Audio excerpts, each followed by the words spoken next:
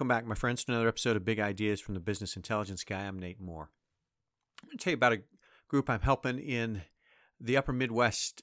They're a GE Centricity, the Athena Health Centricity user, and they have access to their data so I can help them. If your data isn't in the cloud and all cloudy, that makes it harder, but these folks have access to their data so I can help them. And the issue they're talking about today is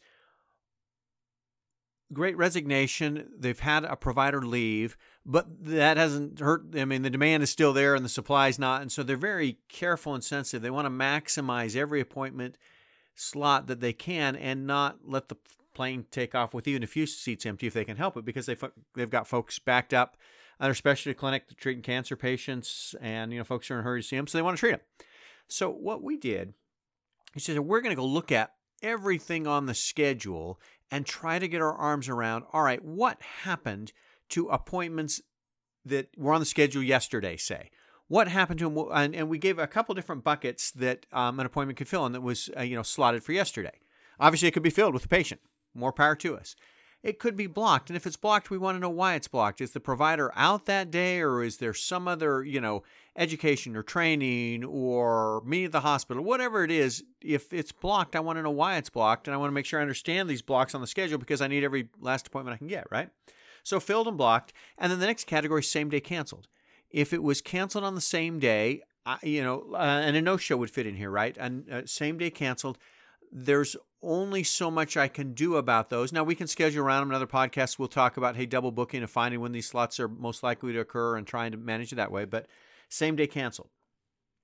Prior day canceled is potentially fillable. And depending on the way your practice works and how fast you can do eligibility and benefits and move people in and do what you need to do, prior day canceled, or, for a Monday appointment, if it's canceled on Friday kind of thing, this practice expects to fill most of the time. There's a wait list. There's folks waiting to come. It's doable to find patients to fill these slots. Let's find patients to fill the slots and do it. And then the real challenge are the last two buckets. Canceled, not filled means, wait. It wasn't canceled today. It wasn't canceled yesterday.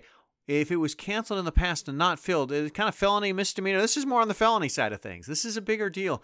What do you mean that we've known that this appointment was canceled for a while and we didn't take the opportunity to fill it? So we'll look and see, all right, who canceled that appointment and who was the provider and what could we have done to fill these things? Because these are opportunities that aren't adding to our provider's workload at all, assuming you're scheduling right? There are folks that, don't tell the practice management system the truth, and then they overbook and they only put 2/3 of their appointments on the schedule and book the other third or whatever. I get that.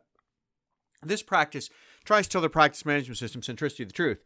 And here's what's available, and here's what we can fit on a normal day. And so if the appointment is canceled in the past, not today or yesterday, but in the past, dang it, we should have filled that. Why didn't we fill it? Who canceled it? Let's fix this. Last bucket that we need to think about is unfilled appointments. Talk to me about unfilled appointments. These are appointment slots that were on the books that never got filled. We didn't even fill it and cancel or no-show or whatever. These slots never got filled.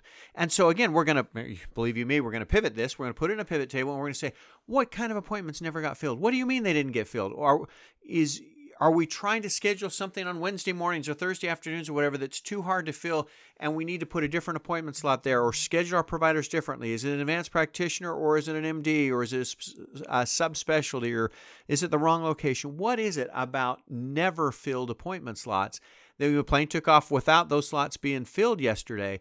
What can we do to fill those? And again, the objective is by bucketing in these different categories, and you may vary a bit in how you bucket your categories, but the idea is to get visibility on it and say, we got patients that want to be seen, particularly, if it's an urgent thing like these cancer patients, right? We got patients that want to be seen.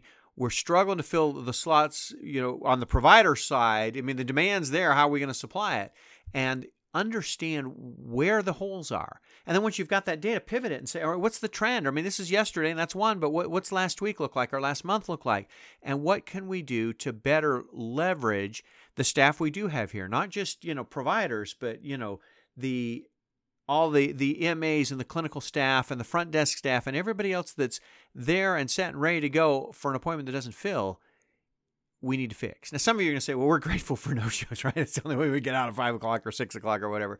And if that's the case, then I think you need to come back and say, well, no, I want to accurately schedule my appointments. I want to tell the practice management system the truth. I want to template it right so that I can know when I'm supposed to be fill. I worked with a different group that said, well, we're always at 110%. Well, what does that mean? I mean, let's tell practice management system the truth, and then let's measure against that benchmark so that we're not leaving things out, we're not missing opportunities to treat patients, or we're not so overbooked that we're always behind and it's crisis mode. I think there's real value, particularly in the Great Resignation, to understanding what happened yesterday when the plane's in the air. What did we miss? What could we have filled and didn't we? And then put some accountability around filling those slots.